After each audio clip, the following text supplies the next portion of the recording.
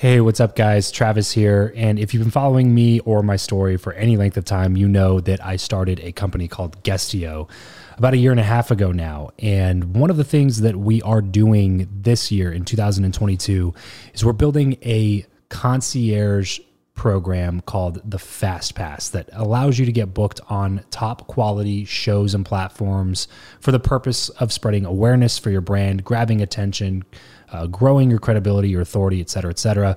And so if you are listening to this right now and you are a 7-figure plus entrepreneur and you have a budget to bring in traffic, attention, credibility, authority to your brand, then this might be a really great program for you. Just head over to travischappell.com/10K. Why 10K? Because we guarantee in this program that you're going to be able to speak in front of 10,000 people within 90 days. Okay, 10,000 people within 90 days. Imagine getting on a stage in front of 10,000 people to share your message, your story. Well, that's exactly what we are doing inside of this program through virtual stages like podcasts or virtual events or YouTube channels or blogs.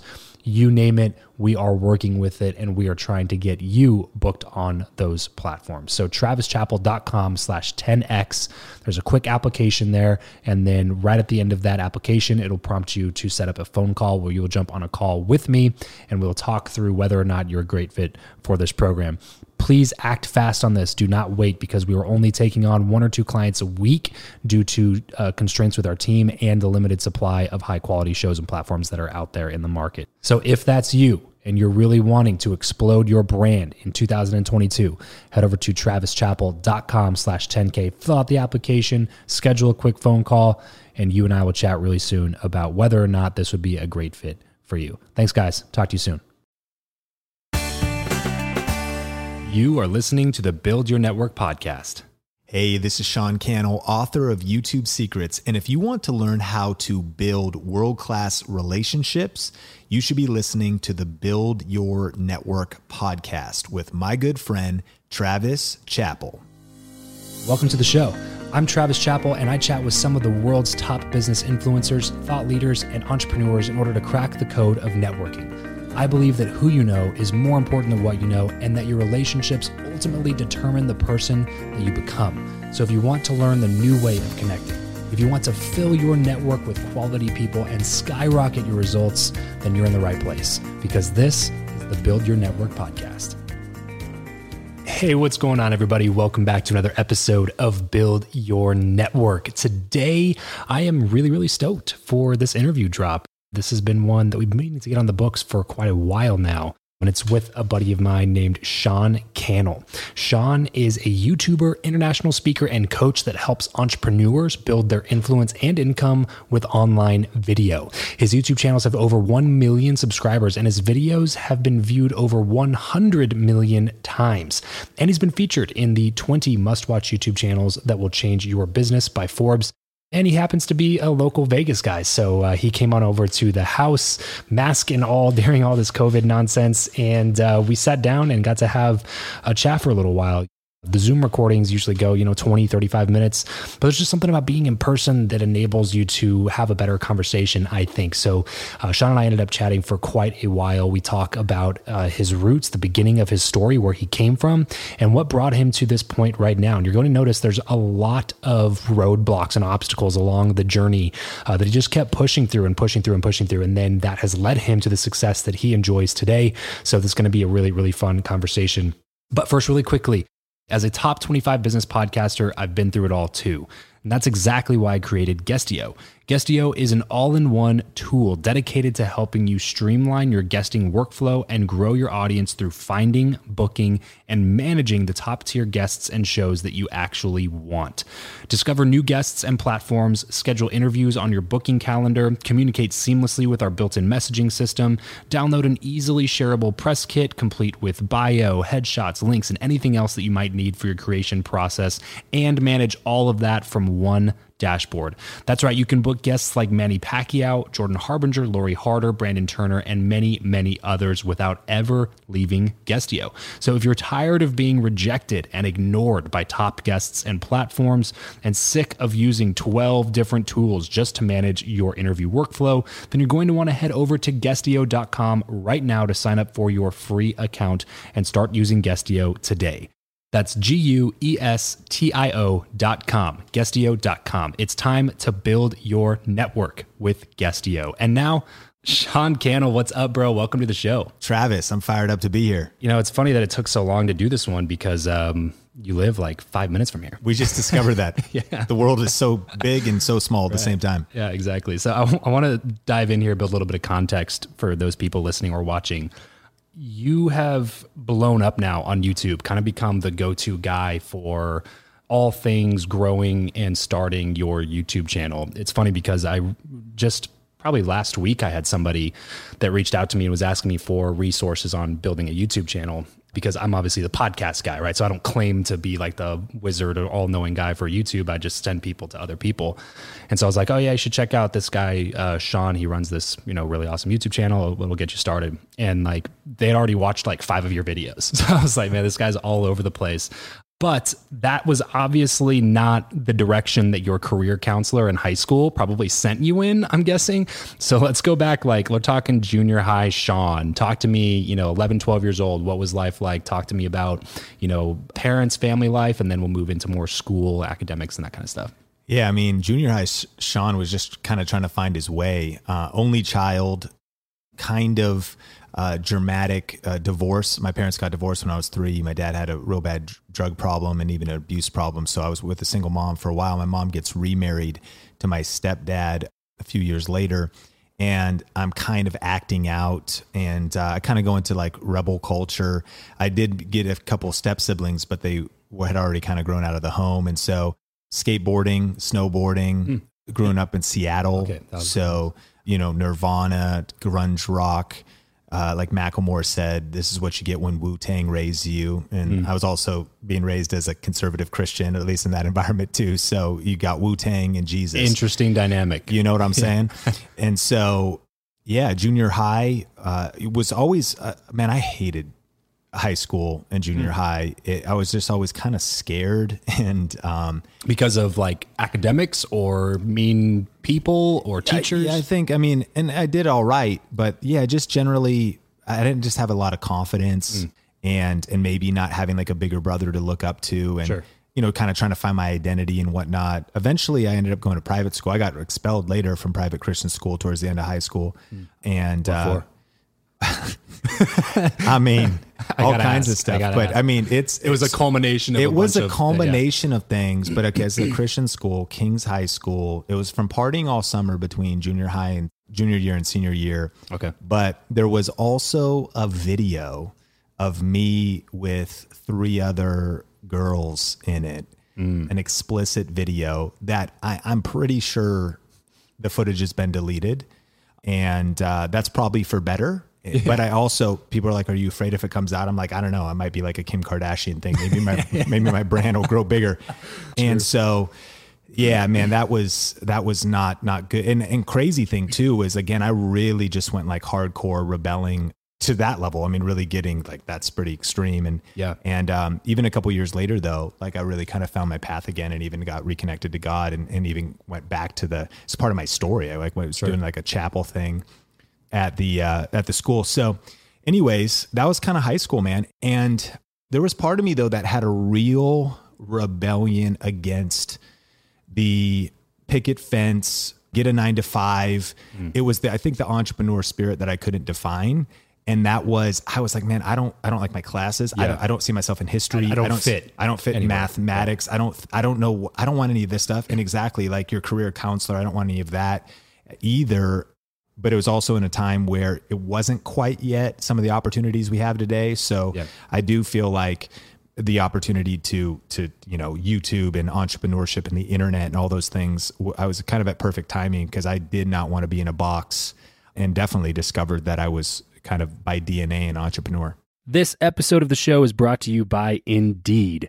We are driven by the search for better. But when it comes to hiring, the best way to search for a candidate is not to search at all. It's to match, and match with Indeed. If you need to hire, you need this platform, guys. I'm telling you, Indeed is your matching and hiring platform with over 350 million global monthly visitors, according to Indeed data, and a matching engine that helps you find quality candidates fast. Ditch the busy work and use Indeed for scheduling, screening, and messaging candidates so you can connect with those people even faster. And it doesn't just help you hire faster. In fact, 93% of employers agree that Indeed delivers the highest quality matches compared to other job sites, according to a recent Indeed survey. And look, guys, one of the things that I wish I would have used Indeed for is this matching service.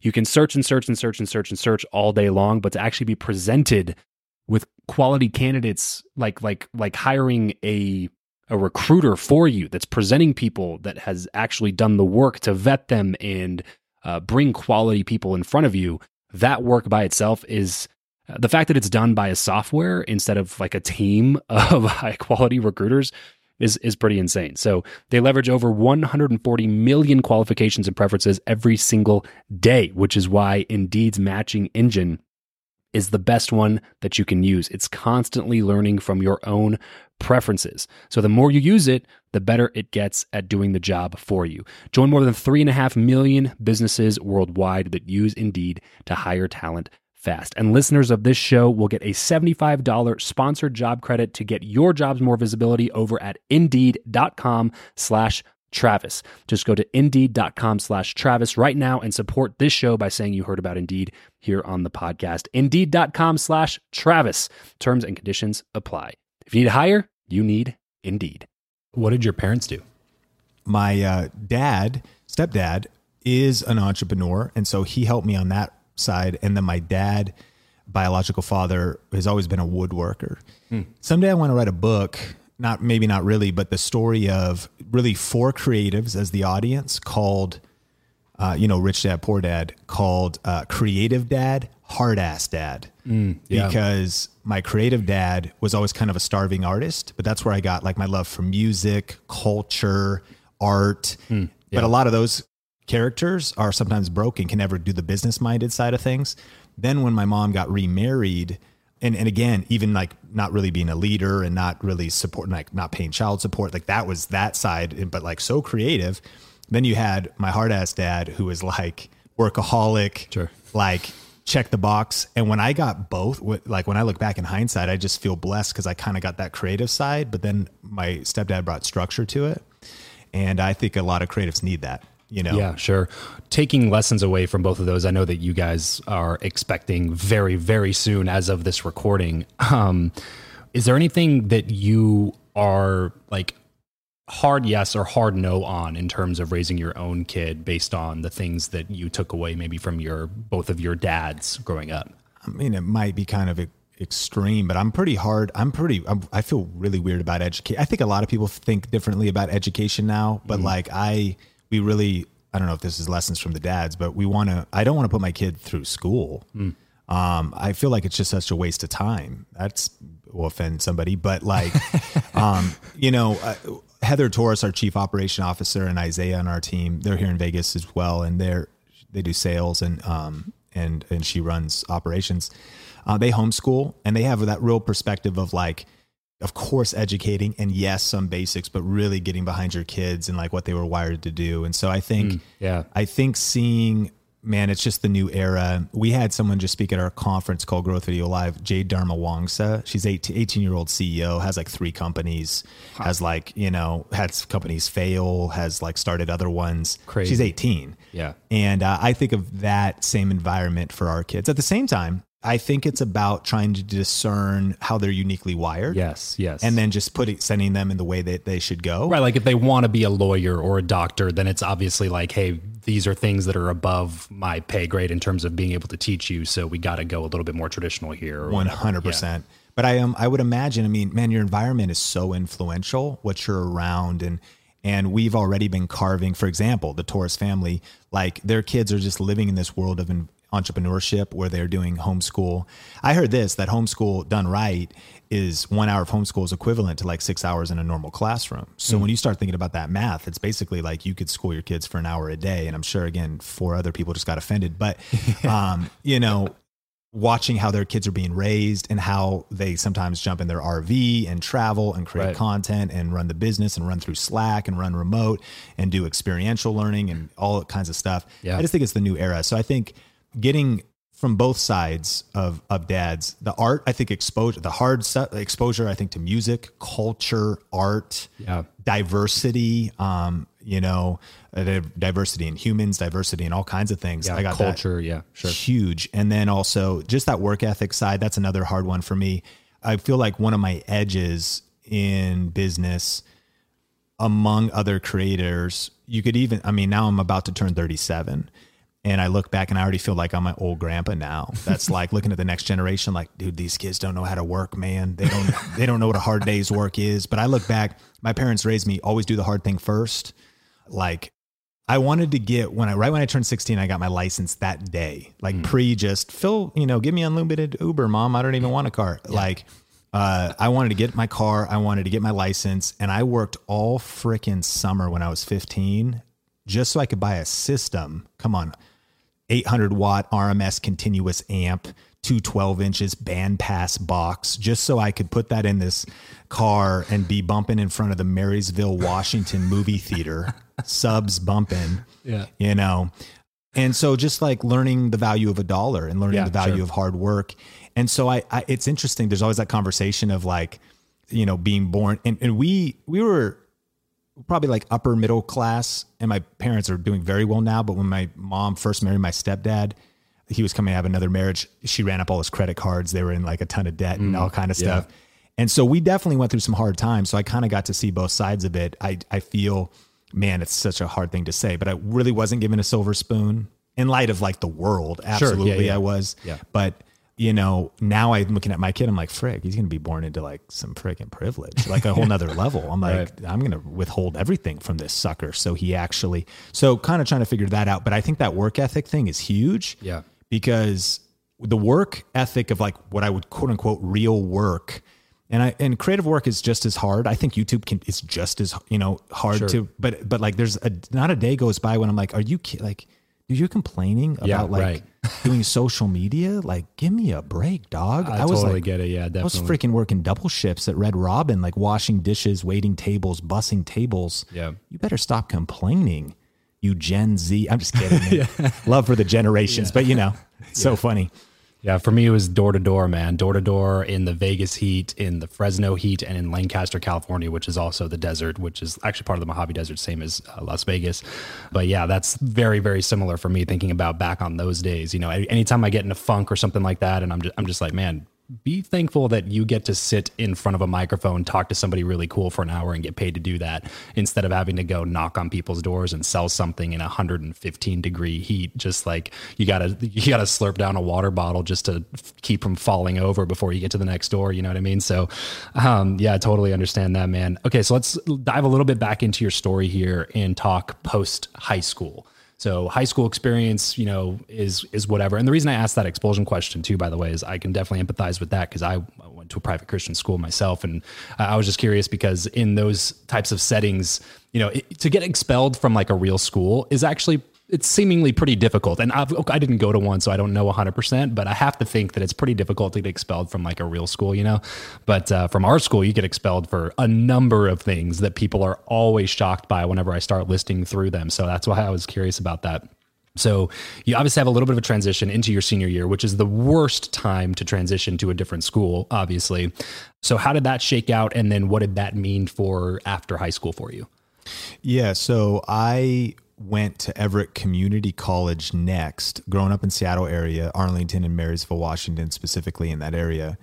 And instead of going to a different high school, I started doing running start and just finishing out my high school credits at the local community college.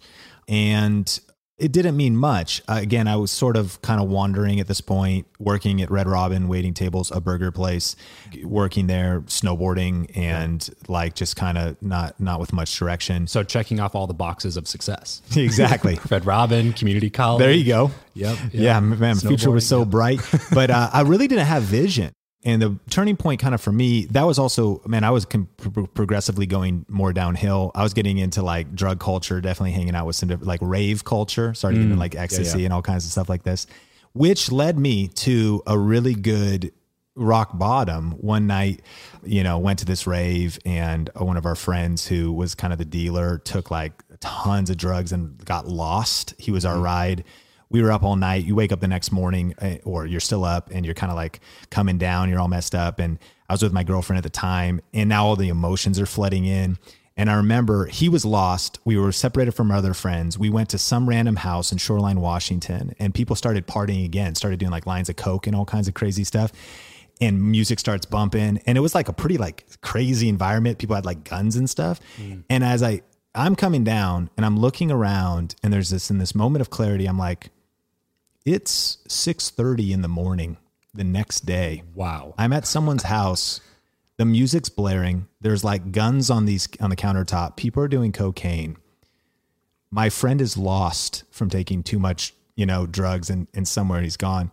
I may have made a bad decision or two in my life to be at this exact moment right now. Like I clearly There's some patterns that might need changing. Yeah. Like if I reverse engineer the moves that led to this moment, this is sort of a wake up call moment in my life. Sure. And so we just went walking. I'm with my ex-girlfriend. I'm like taking it out on her. I'm like crying. I'm like, what's our life? What are we even doing? I'm like, who are you? Why are you here? Why are we here?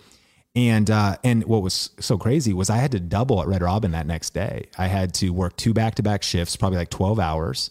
So we went to recover briefly. Eventually they found my lost friend who was lost in Seattle, and we were recovering at this girl's apartment, and I take like 2 more ecstasy pills. So just to use them as speed to get through the next day. I go to work, people think I'm all jaundiced. My eyes are all like weird and yellow and stuff. And that just added even more to just the emotional, of course, all my serotonin and dopamine or whatever's depleted. Right. And it sent me into this depression, which was the best thing that could have happened to me, because I really started to reevaluate my life and things. And actually from there, it led to me making a somewhat radical decision of going to a small Bible college in Alberta, Canada, called Prairie Bible Institute, simply because my parents had gone to that before. And my mom brought it up. She's like, what would you think about going to Prairie? And I would never have gone to this 3,000 person town with 2,000 people in the school in the middle of the tundra of Canada and Alberta, freezing cold. But I was kind of at this moment where I was like, clearly, I don't really know how to run my own life. It would be good to separate from this friend group, this situation. I just need, and I kind of had like this monk perspective. Like I need to kind of disconnect even from just media and everything. And that was a major reset and turning point to eventually, to kind of pull it into the story of what we're doing today with the video, was kind of got me just back on track. I got back, really aligned in life. And when I came back for the summer from this Bible college, I started volunteering at my church just because I wanted to stay out of trouble. Yeah. And this is now around 2002 to 2003. And the youth pastor handed me a video camera and said, hey, start making video announcements for this youth group of like 16 kids. But a couple years before YouTube started and whatnot. So now I have this video camera in my hand. I've got Adobe Premiere like 1.0, like literally. And he's like, figure out how to use this stuff. And that was the genesis of starting to get into video, self-taught. And eventually the first YouTube channel we started was for that church in a small town, 2007, only 2 years after YouTube started, just from like now social media and all that stuff starting to show up. And I've got a mini way to apply it all. Hey, promote figure it out. And so I was learning all these skills at the beginnings of the new kind of internet social media revolution, applying it to local youth ministry, local church, self-taught, and just going all in. Was the main goal of going to the school literally just to get out of the town, or was there a specific area of study that interested you? No area of study. I still had no vision. Okay. It was literally just like, this is toxic where I am. It wasn't like, I don't have any picture of the future. I just have clarity that my present is bad. I want to stop you right here because I think this is a super powerful lesson that a lot of people miss. I think sometimes when we're in a situation that we know that we don't want to be in for very much longer, I think we can sometimes be paralyzed by a lack of knowing where you're going to end up. Like you got to have it planned out. And this probably speaks to different personality types, I'm sure. But some people they'll never take that first step because they don't know where it's going to be. Like, well, where am I going to go though? It's like, well, that doesn't matter. If you know that you don't want to be here, then start taking steps. Just take a step that way. You know what I mean? Like if you take a step that way and you realize this isn't the direction I want to be in either, great. come back and take another step a different way. But it's better than just like sitting there and sulking in your misery and like just a horrible environment. And which also speaks to, again, why relationships are just so important. Community environment and everything is so important, because just as much as it can pull you up and make you a better person and exponentially increase your ability to like reach the level of success that you want to attain, it can also pull you down and hold you in a place that you don't want to be and where you don't want to end up. And so props to you for being as young as you were and understanding that like, this is something that I have to change, or, you know, when I'm 31, I don't know if I like the version of 31-year-old Sean staying in this direction. So I want to just point that out really quick before we just move on, so we don't gloss over the fact that you decided to do that as 22-year-old, whatever it was that you were at the time. So you end up going to this Bible college, 2,000 people. I, again, can relate. My degree is in Bible and church ministries, and the Bible college I went to had like 900 students or something like that. A little bit different, again, of a college experience than what most people's college experience would be. How long did you end up going there? And then how were you making money during that time? So I just went for 1 year because I was going to keep going, but I ended up transitioning to a local ministry school that was based in my church, kind of that non-accredited, but it's really hands-on type of a internship plus a little bit. Sure. And my parents sent me up there. They gave me minimal amount of money to live, because it was like my dorm was there and I got a meal pass and I got like $100 for maybe a semester, because all I needed to do was put a few quarters in the thing to do laundry, and I had no needs. Like all my food, like I wouldn't need money for anything. So the funny story is, yeah, I mean, it's a Bible college, but I'm still kind of working through some things, processing through some things. So one time somebody drove us into Calgary, Canada, and we went to this club where, and now you can drink legally in Canada at 18. It's 20, really? It's 21 in the States. And so I remember I started getting $9 Coronas and burnt 88% of my 6 months budget. Yeah. It's just, and I mean, just absolutely a regret. Like, this is a horrible night. I'm in this, you know, shout out to Canada. So grateful. But I mean, this club's just kind of lame. Drinking $9 Coronas. Yeah. You drink like 6 of those. And so, and you feel all full and bloated. Yeah. I mean, just feel bad the next day. Horrible decisions. Like the bad decisions did not stop immediately. And I'm still processing through some today. And so, anyways, eventually I got on the radio though. And that was definitely a theme. I got on the radio as a job on campus to make money. And I was covering like hockey games and playing some music and doing some different things. And I did that at my private Christian high school as well. It was called crossrock.com. Web radio, Adobe Audition, early on. Looking back, you sort of see that thread of like your kind of gift and passion. Sure. And that was audio editing, you know, audio mixing, right. Video editing, even kind of I was sort of in creative different software and things. I would get a photography class in high school, all that kind of stuff. So eventually though, I committed fully to that local Marysville, Washington, small church. And I did a 3-year course called Soma Northwest, School of Ministry Arts Northwest, which was more than anything really hands-on with youth ministry. And what was cool is, to your point on the power of relationships, I mean, it was the catalyst in like everything that I am today. I mean, with full credit to my parents and to all the different teachers, but that environment of being around youth pastors, Jeff Moores, and just even as a husband, watching him lead his family, as a father, learning leadership, learning teamwork, learning to interface with people in the city. Right, communication. Every single, it was the formative thing. And, you know, it's Robert Kiyosaki talks about it in like Rich Dad Poor Dad. Like one of the best things you could possibly do if you want to grow into something is like do an internship, get around people that will level you up. And he says, volunteer to church, volunteer to business, intern, like get in proximity. Ken Coleman wrote the book Proximity Principle, and I look back at how true that was in my life. Get in proximity with what it is you want to become. I started getting clarity that I want to speak, be a communicator, and man, those years, I would also say not just any church, but this was kind of like, it was a Pentecostal or charismatic, you know, ambitious, kind of like a church that really like that pushes for excellence. Yeah, sure. So like that it was properly led. It wasn't like a dying church in the middle. Correct. Of yeah, sure. So they are like, let's make the videos better. Let's think about how we can make the lighting better. Right. And so that kind of goal of trying to really honor God with excellence. Therefore, you are working on your communication and you're around those that want to better themselves, go after goals, make each service or event or thing, how could we be more creative, do something cool. And so that whole spirit was something I caught and that we carried to today of kind of kaizen is a word that people use in business, is a Japanese word for continuous improvement, always leveling up. Yeah. How could we just get 1% better every time we show up for whatever it is we're working on? Yeah, right. So you build a really solid foundation where you're doing this kind of internship / schooling program.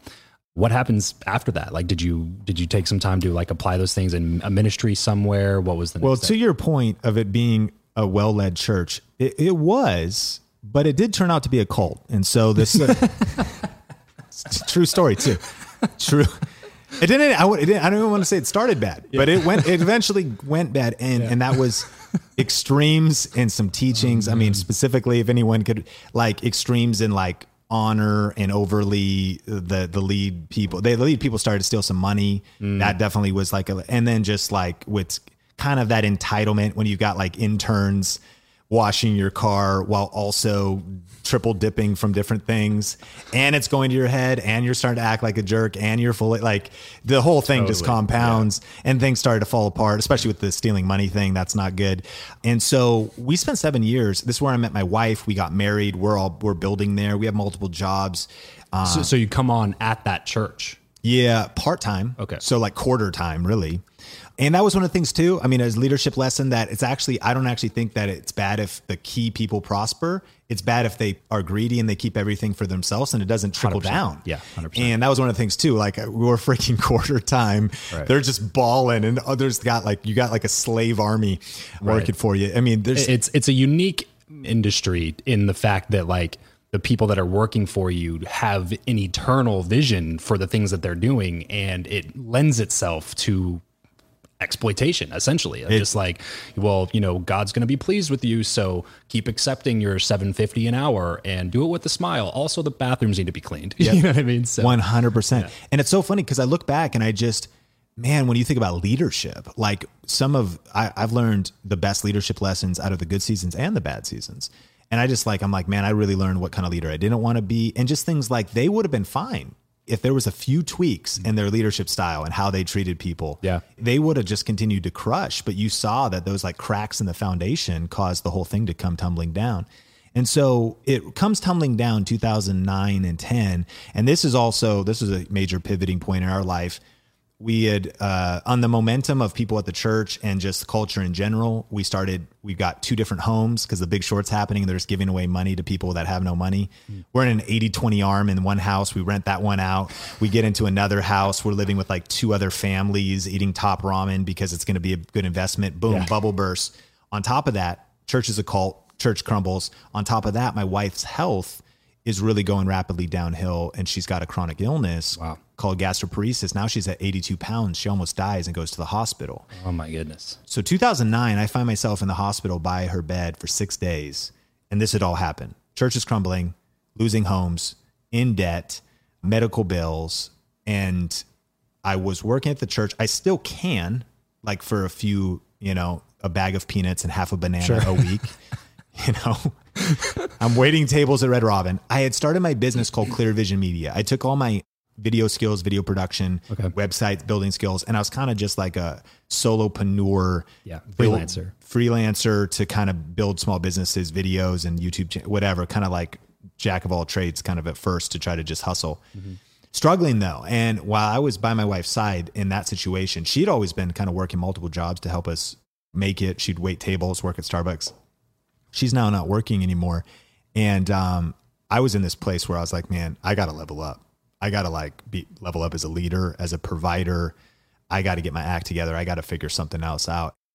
It lit a fire to really hustle and figure this stuff out. The interesting story is while in the hospital for 6 days, one of those days I walk across the street to Barnes & Noble, buy a copy of Success Magazine, back when this CDs were in the middle.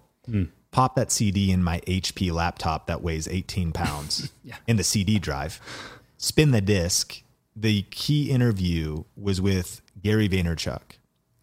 And for the first time ever, I hear Gary's energy, and he's talking about why now is the time to crush it. Why now is the time to cash in on your passion. And he's talking about his new book. This is 2009, right when the book came out. So the next day I go across the street and buy Crush It. That would be pre-VaynerMedia. Oh yeah. Right? Yeah. This is still Wine Library TV. Yeah. And I buy a copy of Crush It, read the whole thing in the hospital room. And that was in simultaneous of this pressure of like, I got to figure out a way to crush it. It was like the clarity and this fire lit. And it wasn't for like, I want to do that laptop lifestyle, you know, all good. Like I want Ferraris and like pina colada and a laptop. And who wants their laptop on the beach anyway? That's always my question. I'm like, dog, I'm trying to actually like take a vacation. I don't want to get sand in my MacBook Pro. That's like, what are we talking about? And so, but I didn't want like, it wasn't the drive for like fame and fortune and followers and all that's cool. But it was like, man, I got to fight for my family and my faith. And how am I going to pay these medical bills? And how are we going to get through this? And from there, my hustle really doubled down, and I started to get into affiliate marketing and YouTube and figure out all those things, stumbling around to make side income.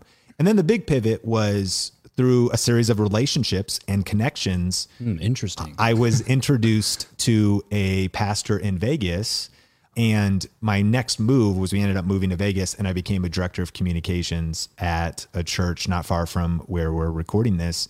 And that was another level up season. Now it was like stepping up to another league, 3,000 person church TV show. I'm now doing email marketing, Facebook ads, starting to get into that. Yeah. And what was cool was I also always used the seasons of my life. I always wanted to learn, and same to proximity principle too. I wanted to be around greatness. Benny Perez, the pastor of that church, great communicator, international speaker. So just being able to sit in that ministry, if you will, I was growing as a communicator, and I got my hands on the things I wanted to do. Right. Not just the church, but also his ministry, like his books and whatnot. I asked the CFO one time if she'd send me to a Ryan Deiss Kindle e-publishing event in LA so that I could learn their process to help him write some books. And we followed that process. So I interviewed him. We had a lady in the church write the book. We had the graphic designer do the cover, and I did all the digital marketing stuff to like launch books. Wow. Number one. And like, and part of that was why I wanted to really crush it with what was in my hands where I was, but I was always wanting to level up for my vision of the future, which was I eventually want to write a book. And when I think about today, YouTube Secrets, my book is the number one best-selling YouTube strategy book in the world, something like 40, 50,000 copies. It's really still doing well, audiobook and everything else. Well, I helped him launch like 3 books. I wrote an ebook called YouTube for Churches years before. So there's always like the 4 or 5 like projects that are before the like knocking it out of the park. And and so that season was massive for so many different hard and soft skills for what we're doing today. I absolutely love that, because it's not in a learning setting where you are paying to learn, but it's actually the opposite of that. You get to learn all these amazing things while they're paying you to learn all of those amazing things. You know what I mean? Because if they actually add value to them, why wouldn't they send you to the ebook conference? Why wouldn't they allow you to get this course on how to live stream better or whatever? You know what I mean? Like you get to learn all of these amazing things, be engulfed in a culture that continually pushes you to grow, and like learning while you get a paycheck, like from a place. 100%. Like, it's the dream. Like, hey, here's money. Also, here's a ton of knowledge to set you up for your future. It's the dream, and most people don't see it that way. Correct. Most miss that. They don't see it as really an opportunity. It's funny how what is a massive opportunity and something that somebody could be grateful for could seem as like a burden or just something that is common to somebody else. Or even looked down on, you know, like if some person does that route instead of going to school, a person that's going to, you know, some college, university might be like, oh yeah, well, he's just interning at the church or whatever. You know what I mean? Where like they're going to graduate with a piece of paper in communications and get out and like go have to knock on doors. You know what I mean? Like I had to do basically. And where that guy might end up where you are because you learned hard skills from real people that are actually doing it in the real world. And I think that's invaluable experience. Okay. So at what point along the journey then do you eventually stop taking a paycheck and start writing your own paychecks? So through their direction, meaning the leadership of the church, eventually because of a vacuum in their want to get a campus, a second building, and inheriting a congregation, so a merger takeover of a church in Irvine, California, we moved to Irvine, California for about a year and a half. And I become a campus pastor along with another couple and my wife and I. Very interesting season, very difficult, but also another level of pressure to learn about leadership. And as now a campus pastor, it was an older congregation. I did more funerals than I did weddings. It was just brutal. Yeah. We were, it's not funny at all, but it was just interesting. I was joking with, like Miguel, who was with me there. I was like, man, if we just keep having people dying in the church, man. But I mean, it was like an older congregation, you know what I mean? We need members. Yeah, we need more members. Like people are dropping, man. The body count is rising. Baby dedications here. Yeah. We definitely need. And so just, I mean, what a dynamic to be like a young leader in that situation, out of state, communication issues, trying to figure things out. In a town like Irvine too. Oh my gosh. Yeah. I mean, it's like from other really established churches all around there, just crushing it. Right. Crazy learning season. But grateful for all of it. Towards the end of it, Benny Perez, the leader of the whole movement, sits me down and says, how you feeling? How you doing with everything going on here? And I said, well, listen, I kind of feel like Michael Jordan playing baseball. And he goes, with him, like sports analogies or prophecies. He was like, dude, that's true, man. I see that. And it was self-awareness. I had learned that while there's definitely, I mean, today we got a team of 12 people at Think Media. We're scaling. Definitely leadership, if you will, is a huge key. I had the awareness that like media, communications, content creation, what I was doing back in Vegas was the thing that I really not only loved, but like that was really my sweet spot. Like, you got to be good at leadership and team, but like that was. And so I asked him, I said, what do you want to do next? Should I go back? Should I do this? And it was under his initiative that he said, I actually asked, do you want me to be full-time, part-time, or no time, either here or in Vegas? And he said no time. And I was like, dang, did I just get, but it was actually really good. He was like, I think I had been building my YouTube channels on the side.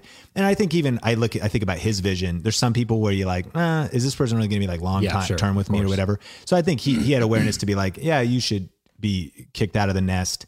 And I think you're going to be all right. And the cool thing was they actually hired me part-time as a freelance client for a while to keep doing some social media and stuff that kind of helped us transition. Cool. We moved back to Vegas and I got comfortable because I had 3 freelance clients, $2,000, $2,000, $1,000, $60,000 a year, and living in Vegas, just me and my wife, no kids, and our 2 chihuahuas, and building YouTube, but comfortable to like dabble on my side hustle because my pipeline was full with freelance clients.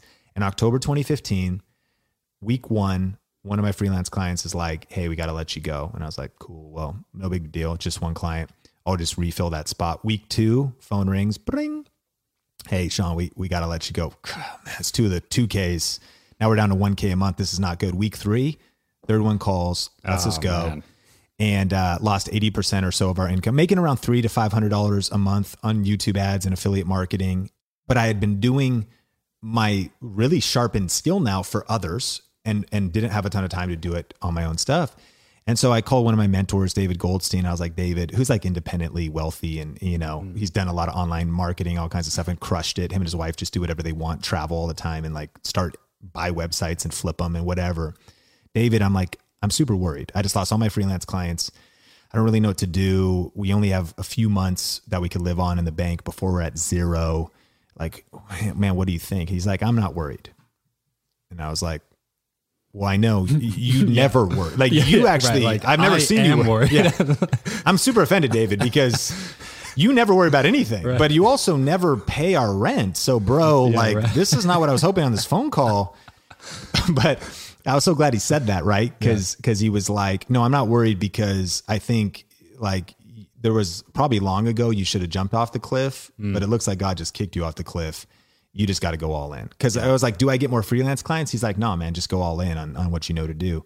And so that was the turning point. October 2015, I now had no boss, nowhere to be, nobody that I was accountable to. I just got up every single day and hustled and made YouTube videos. Now I'm in tech. I think media already exists. I help people find cameras and lighting and learn how to use their cameras. And it's you only get like 4% off a sale of a camera on Amazon, but at scale. And when you're really good at ranking videos and good at the whole process, by January of 2016, Christmas, Black Friday, Cyber Monday, online shopping really goes up. I hustled my face off, worked 60, 70, 80-hour weeks. By January of 2016, about 2.5 months later, I made $4,500 on the Amazon Associates program, about another $500 on YouTube ads. And that had replaced all that. And so now no client work, just online income. Yeah. And from there, it's pure scale, because that's like a snowball of videos ranking and search, kind of search engine optimization. And I just continued to double down and then started to scale up. And we've grown quite fast in the last 5 years. But you just broke down and pulled the whole story out of me. When you see the years of the seed being planted and the roots growing down first before it sprouts up, I mean, it just all the leadership. It wasn't 5 years. Yeah, it's no doubt. It's that picture of like, everybody's seen the picture of like the glacier, you know what I mean? And like the iceberg or whatever, it's like this much out of the water, but like below it is this just giant behemoth of just pure ice. Yeah, that's... So we sprung up quick with a huge foundation. Right. And knowing just marketing, scaling, growth hacking, teams started to come in, and even some of those things, like all that leadership, all that, like, cause I see that as a bottleneck for a lot of entrepreneurs, the solopreneur thing, especially YouTube creators. Yeah. Like they get that thing, but they're like, how do you build a team? How do you find them? How do you lead them? Or you get people, you can't keep them because you just kind of dump, you don't really delegate and you don't really lead. And so building a team culture, man, all that stuff has been the thing of scale on top of the tactics and all the marketing and everything. Sure. Yeah. That glass ceiling right above freelance to actual business is the one that a lot of, I think, content creators just never break through, never push through. So at what point along your growth trajectory did you realize, like, I'm not gonna be able to handle all this myself. I'm gonna have to start building a team and like scaling this thing out? I think immediately, and that goes... Like I by this point now, I had gleaned enough wisdom from mentorship, from those around me, even Benji, the co-author of YouTube Secrets. And we have a channel called Video Influencers. We run together, and he's got a whole nother separate thing. Just having people like that in your life that helps you see a little bit further down the road. Sure.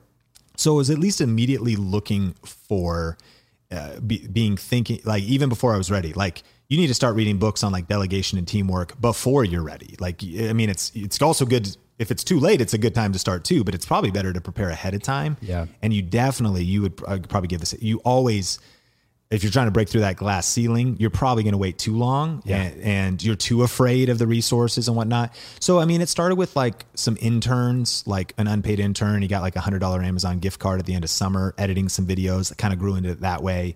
Eventually I met a guy at a meetup in Vegas, and then he came on at like a lower dollar amount until his skills, and we met at the same thing. And then he's being paid pretty well. And then eventually it began to fill in more and more.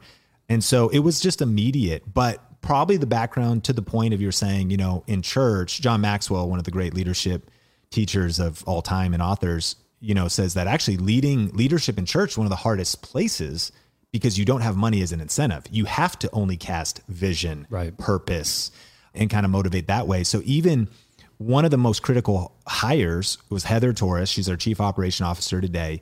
We met on Twitter. She is an entrepreneur in her own right, had the same vision. Think Media has 16,000 subscribers. We meet on Twitter. We meet up at a public Starbucks, sit down. She's like, I knew I wanted to create an online course. Now I'm making 6 figures in affiliate marketing and YouTube, but I also don't feel like a tipping point to really start. You know, I had already been studying and knew that like the e-learning industry and all these things, but I felt so capped. And she's like, I help people build online courses. And I was like, well, tell me more about your story. She's like, well, I dropped out of traditional college to take like B school with Marie Forleo and like John Lee Dumas's, you know, like podcasting course. And I was like, dear God, you are speaking my language. You know who these people are? I was like, you're in my world. Yeah. Yeah. Right. I was like, man, I'm like, I want to hire you. I can't pay you. How does that sound? And she was like, yeah, let's go. And what we did was we agreed on just performance-based when the course sold. Yeah. So that's a true entrepreneur, someone who's not like paying me today, but like I believe in what I could accomplish and I see who I'm connecting with. And so, usually works out better financially if they can actually deliver on what they say they can. 100%. Yeah. And that actually shows that they do believe they can deliver and they're not going to rest on the short term. They got that patience. So we created our first course called Video Ranking Academy. That came out later in 2015. So like that was kind of already happening. In the first year, she worked just off performance. Second year off like a base pay and performance. Now she's killing it, like, because she's worked into a multiple 7-figure company that she's helped scale. And it's same thing. I mean, you talk about having that long-term vision, knowing what your skills are, knowing what you bring to the table. Yeah. And she's operations. So even the vision of being in strengths and seeing different strengths and weaknesses and how we complement and I mean, if you really want to blow up and have a big vision, and I even think, and even just for surviving and lasting through seasons, man, it's definitely, you can't go alone for very long. So we've heard basically the story of the come up. So take a second and brag on yourself a little bit. Talk to us about like what you're working on right now, what you're excited about, you know, what all of this work and ended up, you know, building into the business that you have, you know, the subscriber count and the views and that kind of thing, just to give people who maybe are back in the time where you were in the hospital with your wife right now, and they're thinking like, man, what do I do? How do I get out of this? Give them a little bit of a glimpse of like what their future could look like if they stay on the path. Yeah, man, it's just crazy. CNBC recently did a proper mini documentary, like a 12-minute spot about my story. Oh, awesome. Because we had a $40,000 month in just Amazon affiliates. We now make like 35 to 55,000, which is insane. Yeah. It's like 250,000 clicks on tech links basically a month. Yeah. And that's a small portion of our overall revenue. We've done 8 figures in sales and our multiple 7 a year. Team of 12 people, 125 million video views. That's just on Think Media. I haven't done the math on some of the other channels. Video Influencers is a separate 600,000 subscriber channel. That's a side project that complementary but different. And that's also where I wrote the book, YouTube Secrets. Again, #1 best-selling YouTube.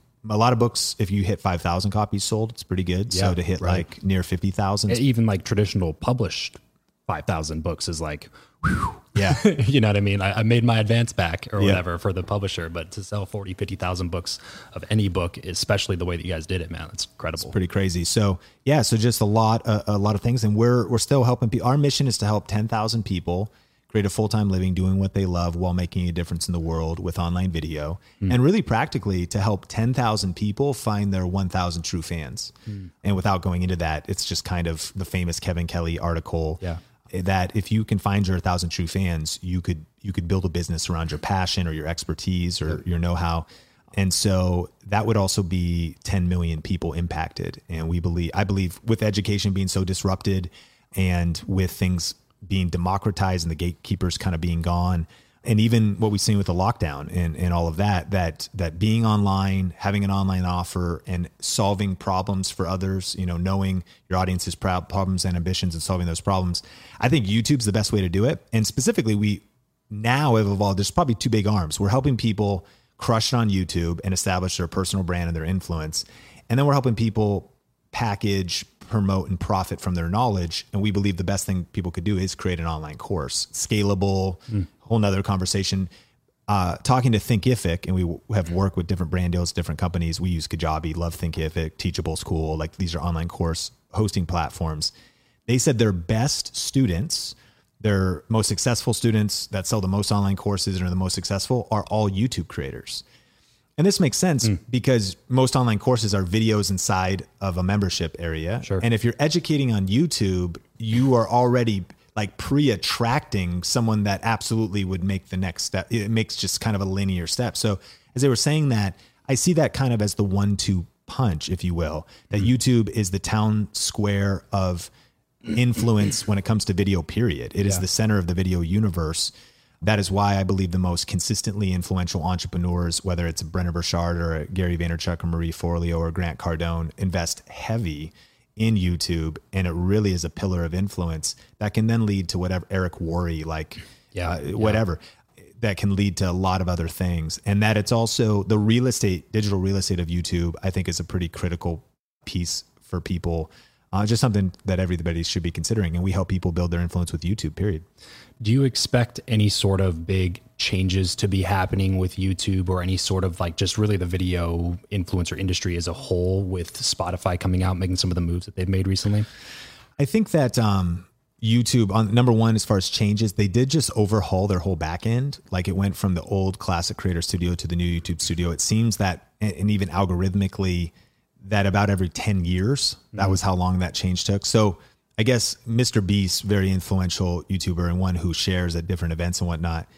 YouTube itself seems, I think it's going to be pretty similar for the next 5 years. Okay.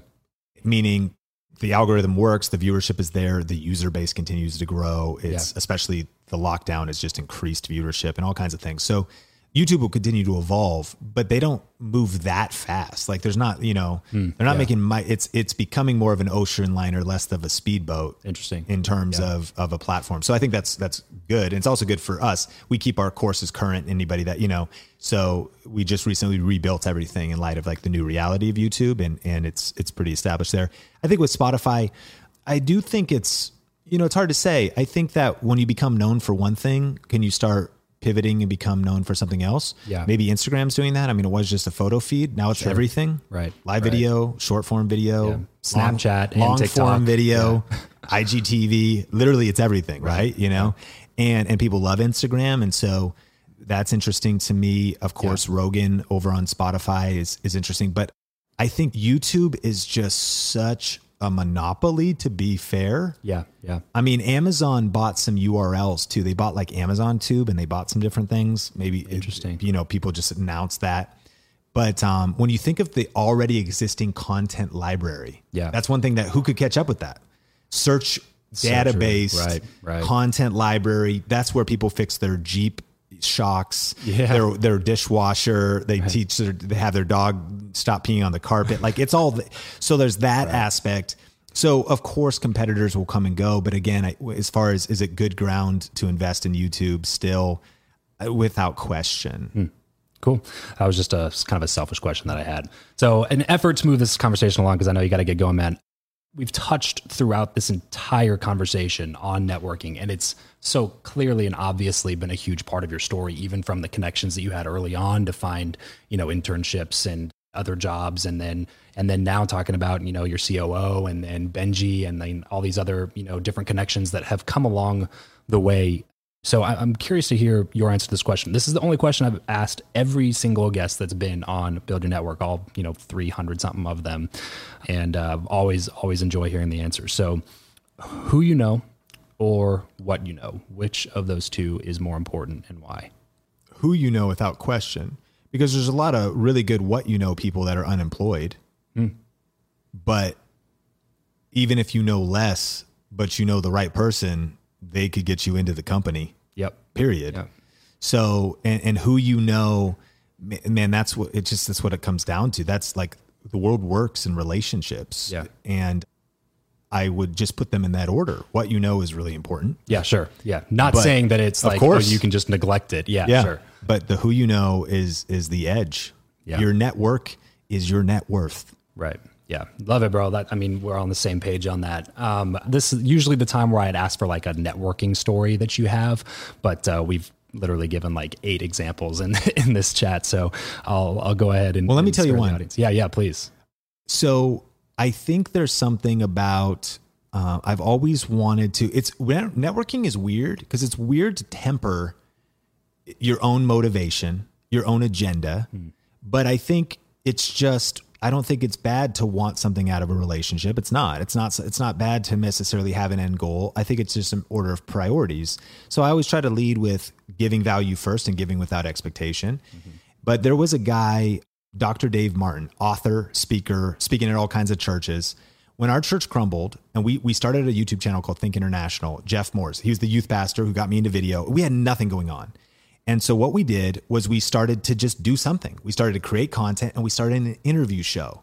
I think starting an interview show to this day is one of the absolute best moves you could possibly make because you just meet people and you can add value and promote them. It's something I continue to do. And like we do it on our new podcast. I've done it 10 years ago. So we reach out, no connections, no subscribers, no episodes yet. But this guy comes to Monroe, Washington. This is a tiny town. Like this is, and Jeff reaches out and he's like, hey, could we interview you? And this guy was big, but like not that big. He's like, sure, like whatever. So he's our first ever interview. So we drive out there, borrow Jeff's mom's car, drive to Monroe, Washington, shoot this video. then you got to be excellent at what you do. So I like throw my video editing ninja stuff and my dope hip hop beats on there and stuff. It actually gets his attention. So it gets on his radar a little bit, but that's all that happens.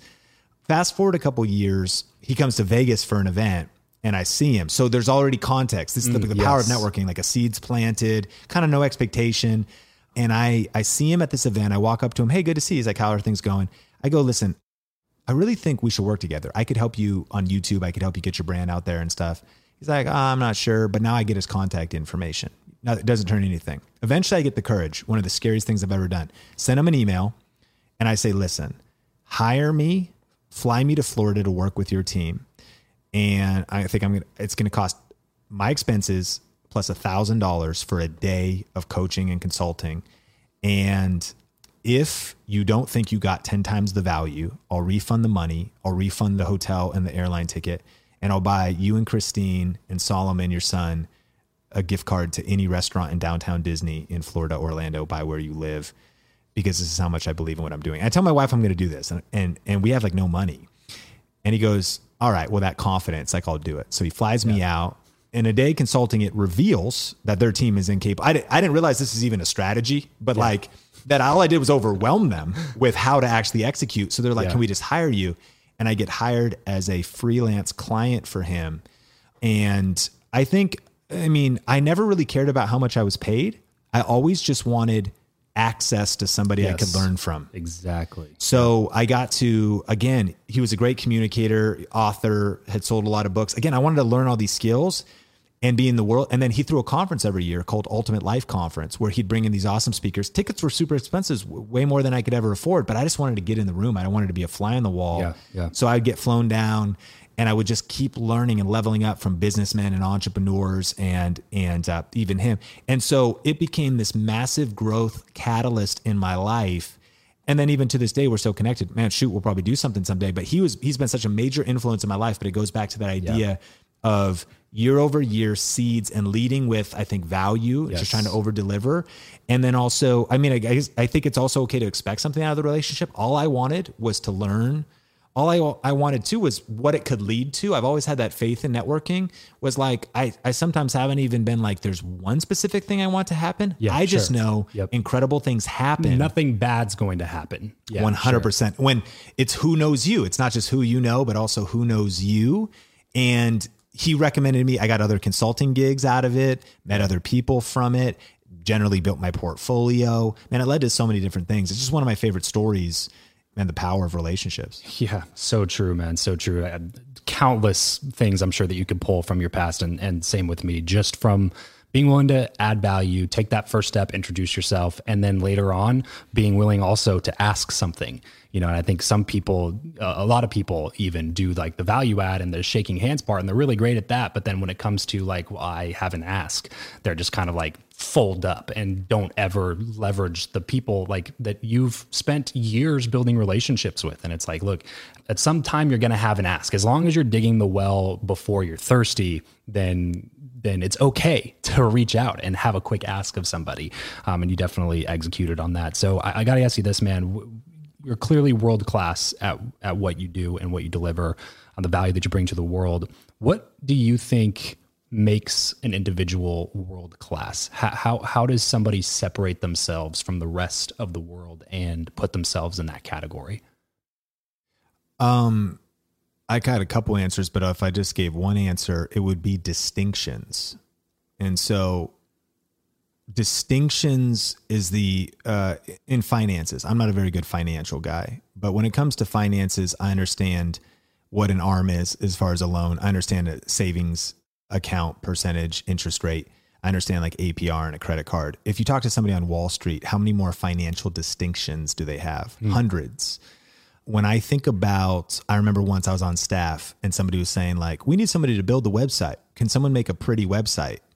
And I was like, get out of there with, can they make a pretty website? I was like, how fast is the page load time? Yeah. I was like, how organized is it for the Google site crawler? Yeah. How SEO'd are the pages? Right. You're into the surface level of a thing, into the sex appeal of this site. What about the 55, any, web builder who really knows their stuff would know. So I think mastery in any particular thing is having not just knowing the distinctions, but then being detailed in those distinctions. And you see a huge gap. Especially in the social media industry, there's a lot of people that have social media expert in their bio, and they're super shallow in their level of like, are you studying the insights? Are you really looking at page reach? Are you looking at, wow, look at how many views this video got? They got 3-second views on just because it went through the Facebook feed.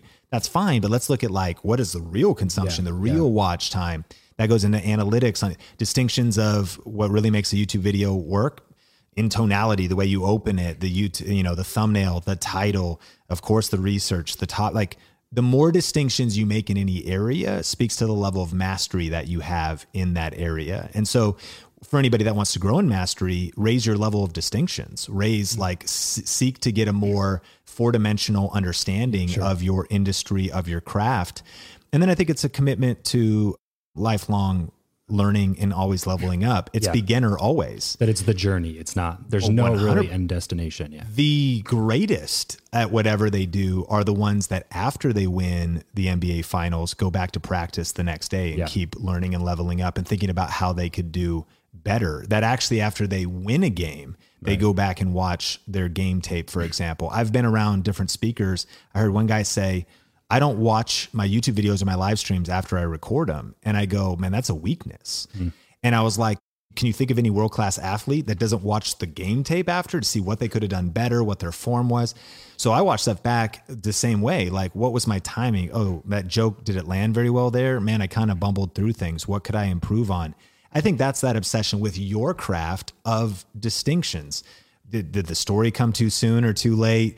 Was there even a story? What was missing? How did I connect with the audience at the beginning? Like, I might list off 45 questions. Somebody else is like, oh, it's pretty good. You know what I mean? It's just, it's a number of distinctions. And I think real mastery has to do with that and a willingness to keep going back to the gym and just keep leveling up. And of course, embrace process. I actually think that if at some point someone gets labeled a master, but I actually think that mastery is more of a spirit than it is a moment.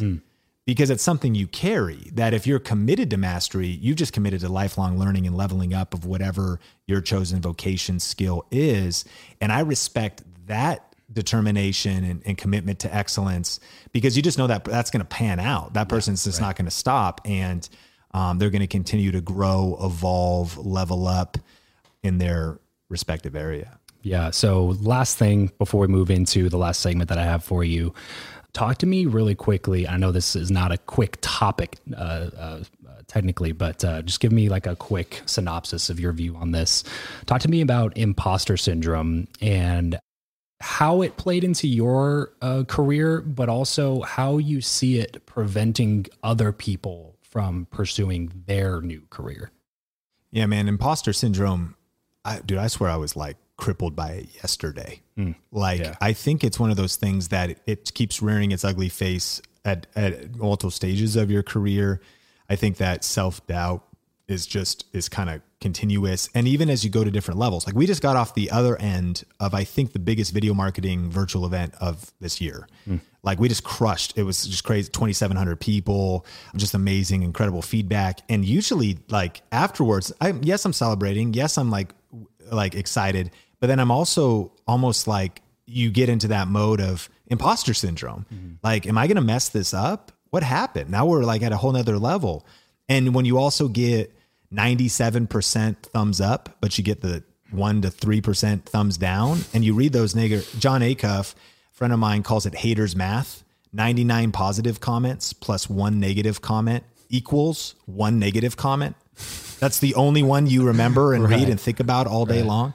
So, I mean, I think that I've dealt with it at every different stage. It's something I think you got to acknowledge. You got to just punch fear in the face and press record.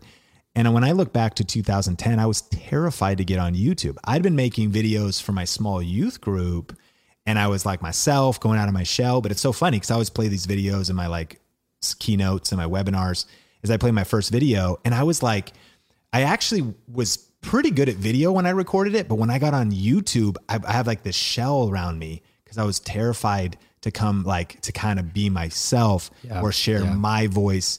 And I think this maybe would be the value add I'd have on imposter syndrome is we put a governor on our personality. like a governor that you put on an engine so you right. can't let your teenager go over 60 miles per hour, that we're so afraid of maybe offending people to the right or the left that we just stay so neutral. And that's the surest path to lose. Yep. You got to kind of pick a fight, not just for picking a fight's sake. You just want to be you times two, and you probably stand somewhere. Gotta stand for something. You got to stand for something. But that's what I've struggled with over the years. As I've done a lot of things just kind of vanilla out of fear of people, fear of what people would think, that kind of thing. It's crazy how common of a disease it is. That's why I like to ask that question to people who are doing really well now, because I want people to understand at the beginning of their journey, they're like, this is something that you're going to battle for a long time. Like, you either learn to deal with it or just go be mediocre forever, because it's not going to go away. I was listening to an interview yesterday, the day before, with Dax Shepard. He was on Armchair Expert with Dax Shepard, and he was interviewing Tom Brady. And both of them were talking about, they didn't call it imposter syndrome, but they were talking about how, like, they were afraid of people finding out that they're really not capable of doing the thing that they're doing. And this is Dax Shepard, who's got one of the most downloaded podcasts in the world, you know, a really accomplished actor, married to Kristen Bell, and then Tom Brady, the greatest football player of all time. You know what I mean? And they're talking about how they hope people don't find out that, like, oh, I'm not qualified to do this. Like, it's never going to go away. So you got to learn to deal with it, silence it, do something, like whatever that's going to mean for you. And so that's kind of a little bit context behind that question. All right, guys. So when I first got started in the podcasting industry, I knew absolutely nothing about online business or podcasting for that matter. And I knew no one that could help me figure it out. And now, through almost 500 episodes released on the show, over 1 million downloads, and investing hundreds of thousands of dollars into myself and into my podcast, it's safe to say that I've learned a little bit. Build Your Network is now a top 25 business podcast, and I've been blessed to connect with top entrepreneurs, authors, thought leaders, and others that I could never have dreamed of, while also being able to live a life of freedom. So if you want to begin a professional, profitable podcast, but you want to skip over all the difficult lessons that came from beginning a podcast from scratch, then pay close attention to what I'm about to share. I've created a totally 100% free training called Podcast Profit Secrets, where we're going to be talking about how to grow and launch and profit from a brand new podcast. And for those wondering, yes, I will offer an opportunity at the end of the training to jump into my new course and community. But don't worry, I promise it's not going to be this big, long, eternal pitch. The free training itself will be completely comprehensive, and you will get plenty out of just that. So if you're ready to build your successful podcast that actually makes money instead of costing you time and happiness, head over to travischappell.com/profit to go ahead and get registered for that training. That's Travis Chappell, CHAPPELL.com/profit to get registered for the training. And I'll see you over there. I've kept it too long, bro. I want to go on and move into the last segment here. Something I'll call the random round. Just quick random questions, quick random answers. Ready? I'm ready. What profession other than your own do you think that it'd be fun to attempt? I'd love to do real estate. I just want to like dress cool and like roll up and like sell houses and stuff. If you could sit on a park bench with someone, past or present, chat for an hour, who'd it be? Probably John Maxwell. How do you like to consume content? Books, audiobooks, blogs, podcasts, videos? Man, I'm an equal opportunity content consumer. What's a book that you would recommend pretty widely to an audience of entrepreneurs? John Maxwell's 21 Irrefutable Laws of Leadership and 17 Laws of Teamwork. Give us a glimpse of your morning routine. Coffee, sit down, pray, journal, read, and then work out every day now after 75 hard. So either run or kettlebells and stuff on the alternate days, listen to some more audiobook stuff or some music to get pumped up. And so pretty much check the whole box on the full Miracle Morning routine every morning. What is your go-to pump-up song? Nonstop by Drake. What is something that you, like putting business aside, just something kind of general life here that you're just not very good at? Sports. As we wrap everything up here, man, what's one place online where our listeners can go to connect with you the most? Instagram. So, of course, YouTube, Think Media, posting videos, but personally, Sean Cannell, rhymes with YouTube channel on Instagram, SeanCannell. And yeah, I actually do my daily vlog, quote unquote, is my Instagram story. So that's kind of just behind the scenes of what we do in our company. And love Instagram. It's a good place to DM and hook it up and profile and the whole thing. Sweet. So if you're listening right now, head on over to Instagram, take a quick screenshot of this episode, upload it to your story, tag me at Travis Chappell, that's 2 P's, 2 L's, and then tag at Sean Cannell, that's SEAN, and then 2 N's and 2 L's in his name as well. And tag us over there, and maybe we'll go over there, say what's up, and chat for a second. Sean, thanks so much for coming on the show, man. Had a blast. Thank you.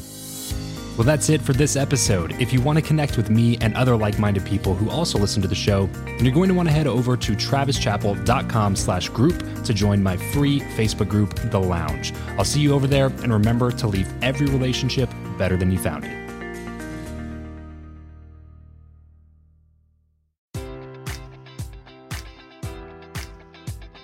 Enjoy all your favorite sports like never before at BetMGM. Sign up using code Buckeye and receive up to $1,500 back in bonus bets if you don't win your first bet. When you register with BetMGM, you'll get instant access to a variety of parlay selection features, live betting options, and the best daily promotions in the business. And with BetMGM at your fingertips, every play and every game matters more than ever. Place your money line, prop, or parlay bets with the king of sportsbooks today. Sign up using code Buckeye and receive up to $1,500 back in bonus bets if you don't win your first bet. BetMGM and GameSense remind you to play responsibly. 21 plus and present in Ohio, subject to eligibility requirements. Rewards are non-withdrawable bonus bets that expire in 7 days. Gambling problem? Call 1-800-GAMBLER. In partnership with MGM Northfield Park.